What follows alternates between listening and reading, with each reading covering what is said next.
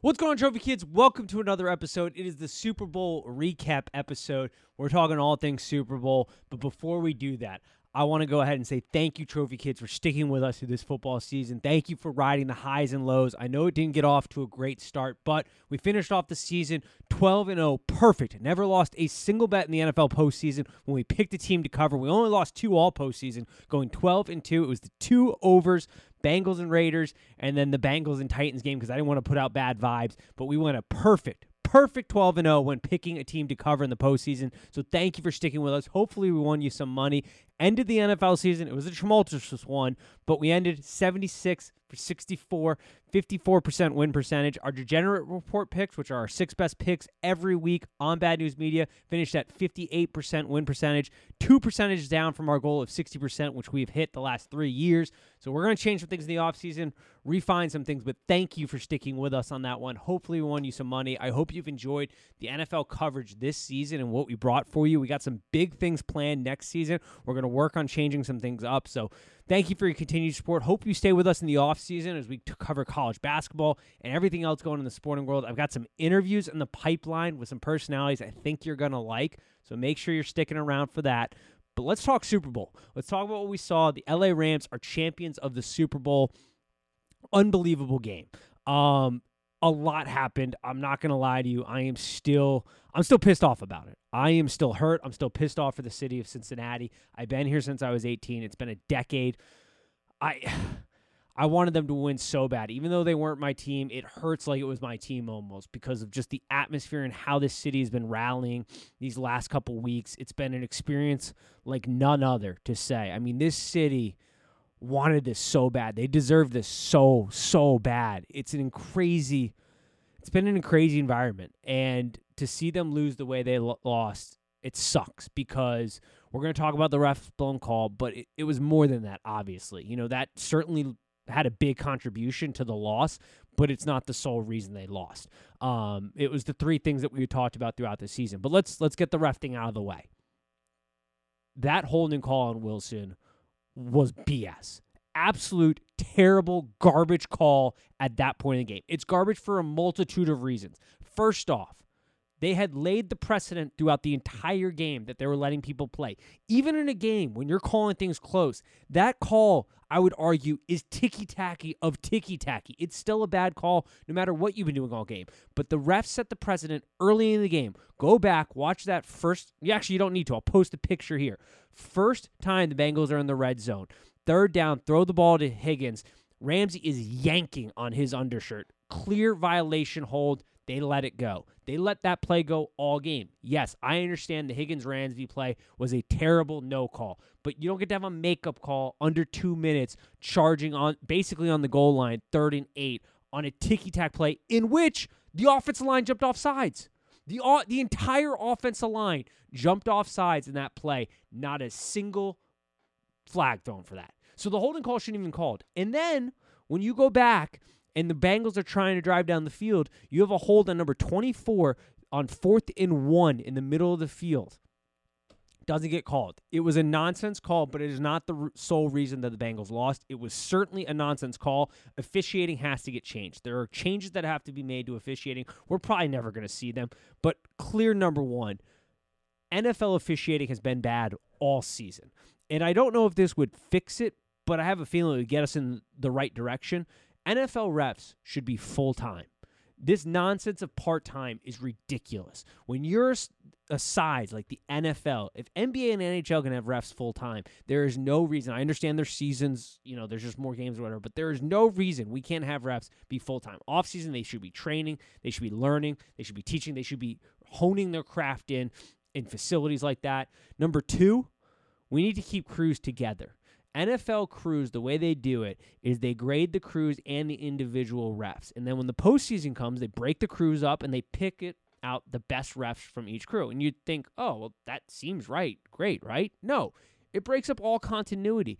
There's a flow that these refs understand when working with the same crew. They realize Jerry isn't great at maybe calling a false start, so I got to watch that a little bit more. Or Jim is better at the boundary holding or PI calls or whatever. Like there's a flow and a rhythm to that. And those 2 changes I think are vital to changing what we see in the NFL. But it was an absolute nonsense call. Ridiculous what they called at the end of the game in the way they'd been calling when there are some clear holds and PIs on Ramsey almost all game. In other big crucial situations they didn't call. Nonsense. And a false start. So to the people that are like, well, it's retribution for what happened with Higgins and Ramsey to start. I would argue that is a makeup call for the hold on the goal line for a go-ahead touchdown for the Bengals to tie the game in the first quarter. But, hey, who knows? The Bengals got bit in the butt for the three main reasons we talked about. The three biggest weaknesses, it came down to it at the end of the game, and they all failed. First, the offensive line. We talked about it. Everybody's talked about it. The offensive line was terrible. Joe Burrow was sacked more times than any quarterback in the history of the NFL. History of the NFL. No quarterback has been sacked as many times as he was in the postseason. And they still made it to the playoff, or to Super Bowl. O-line failed miserably when they needed them to step up. And they had stepped up in the first half. They had played great in the first half. Second half, D-line makes some adjustments. They start running some stunts. Bengals don't adjust well on the offensive line. They're getting killed. Second thing, Zach Taylor. Absolute moronic end-of-the-game situation play calling. And it sucks because Zach Taylor, I thought, up until that point, had called a pretty decent game. I would argue that he was out-coaching and out-play calling Sean McVay, R.I.P., Sean Taylor. He was out play calling Sean McVay. Sean McVay stunk it up and down the field, I thought, from a play calling standpoint. Got it done when it mattered most, though. Called the right plays when it mattered most. Sean McVay stepped up. Players stepped up, made the plays they needed to play at the end. Cooper Kupp, Lord have mercy, that man is good. Top 5 wide receiver at this point in time. I don't want to hear anything other than that. But Sean McVay stepped up in his play calling when it mattered most. Called some good plays there. Zach Taylor absolutely failed. Why is P. Ryan on the field on 3rd and 1 and 4th and 1? What are we doing? Joe Nixon, you're paying that man $5 million this year. You're going to pay him $8 million, I think, next year. He's got a big contract. He was starting to go, cooking with gas. P. Ryan, I think, was averaging 0 yards a carry at this point. And you're going to run him out of the shotgun? What are we doing? Absolutely crapped himself at the end of the game, Zach Taylor. Terrible play calling there. And I would argue that you probably should have had the running back in there to help chip. You help chip Aaron Donald there. Joe Nixon's in there. Helps try to pick up that block. Buys him just a millisecond more. You have Jamar Chase streaking down the field. Now, he did not have the time to hit him, so I don't want to hear like, oh, that's not frustration. It doesn't matter. But he had to have that extra second. You had the running back there blocking, trying to give him just that extra second step up. Could have been the game. And then third, Eli Apple. Weak sauce of the secondary. Got torched. Jalen Ramsey also got torched, which we know about, but absolutely got torched. Yeah, that was a weak spot. And we'll talk about the Bengals and what their future looks like in a little bit, but let's talk Rams. Rams, I mean, that defensive line should have gotten the MVP. I mean, the way they flipped the switch in the second half and absolutely dominated. Won the Rams the Super Bowl. Plain and simple.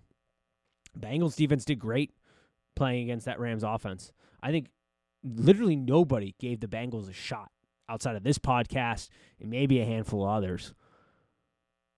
But the Rams defensive line dominated in dominating fashion, and it shows you just how important this Super Bowl shows just how important. We've been talking about this for as long as we've been doing this podcast.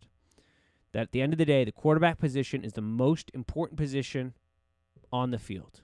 But after that, it's your lines. You can't build a house without a good foundation. You don't have good defensive lines, good offensive lines, you're not winning championships. You're not. You can have all the other pieces in the world, but if your offensive line and your defensive line aren't solid, you're not winning. And that is what the Rams had. They had a solid offensive line that played decent. Not great, but decent.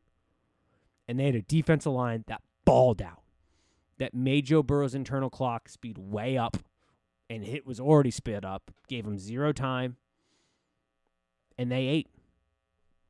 And that's what won them the game. And Cooper Kupp being an absolute menace out there. Absolute dominating menace. So to the Rams, to Matthew Stafford, to Big Wit, who I'm really happy for. I'm really happy for Big Wit. Congratulations. Heck of a season. Glad you got this one because the future for the Rams is not bright.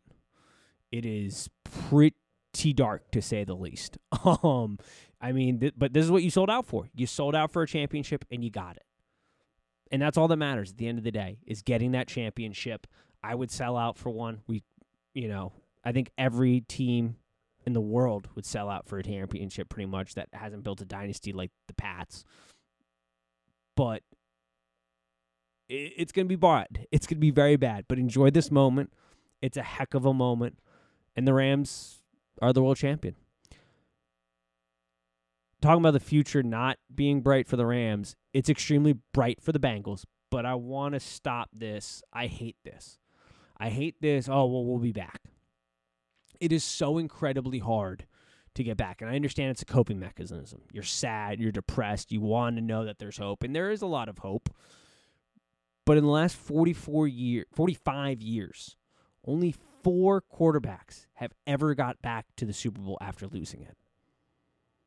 Tom Brady, Peyton Manning, John Elway, and Warner. Only 4 have gotten back since after losing a Super Bowl. Now, the future is bright for the Bengals. They should be competitive, but it's incredibly hard to get through the season healthy. It's incredibly hard to have the magic and the luck that you have to get to a Super Bowl because every team needs some magic and some luck. And that is tough. But when you look at this Bengals franchise, you have a franchise quarterback. You have loads of talent at the skill positions for cheap. Jamar Chase, rookie deal. Higgins, decent deal. Tyler Boyd, decent deal. You're going to have to sign probably a CJ. You have to decide what you're going to do at the tight end position. I'd probably sign him. You've got Mixon repped up. You got Joey B on his rookie deal. You got the third most cap space. Your D-line's short up. Maybe get an interior guy, pass rusher from the interior, but pretty short up defensive line. Your linebackers played fantastic. I mean, Pratt, insane game. Wilson, out of his mind, playing like an animal out there. Just an insane game in the Super Bowl. Good leader when healthy. Maybe you add a little depth there. Shore up the secondary. But that offensive line, you know where you got to attack in the offseason. You got to attack it heavy. You got to use the third most cap space to build Joe Burrow a line so he's not the most sacked quarterback in the history of the NFL in the postseason. It's as simple as that. And then you have to hope that Zach Taylor learns from this season. He's a young coach. We saw it with McVay. McVay had a terrible first Super Bowl outing. Had a pretty bad Super Bowl outing this time, but when it mattered, he dialed up the right place. Got to his skill players. And you got to hope that Zach Taylor learns from this season. We've been very hard about Zach Taylor on this podcast. You know, if you've been watching this podcast or listening to it, pretty rough. But he showed some progress signs. I thought he called a pretty decent game for the most part until the end. He's a young coach. You hope that he gets better. You hope that he goes in the offseason and picks it apart and understands he was too predictable at times, that the offense add a couple wrinkles in there because there's now more film on you. Teams know what you're going to look to do. You're not going to have, most likely, a decimated Ravens secondary, decimated Browns team. You're going to have to be better. You're going to have to keep grinding and improving. We'll see if they get back. I hope they get back. You would, betting man, think at some point over Joe Burrow's career he's going to get an opportunity to be back again, but it's tough. Windows are tough at the NFL. We see it with the Chiefs. Their window's closing here soon. But damn, you hope he gets back. Incredible season by the Bengals. Incredible football season. Sad that it has to end. This was only going to be a quick episode. I just wanted to get a couple thoughts that were on my brain out there to you.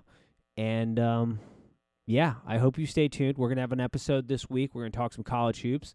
We've got some interviews lined up here coming down the pipeline. Hopefully you'll enjoy those. I think we got 3 that we're in talks with to get on here that I think you're going to enjoy, all 3 media members. And I thank you for sticking with us this football season. Thank you so much for your continued support. I hope you stick with us here going into it. And as always, peace.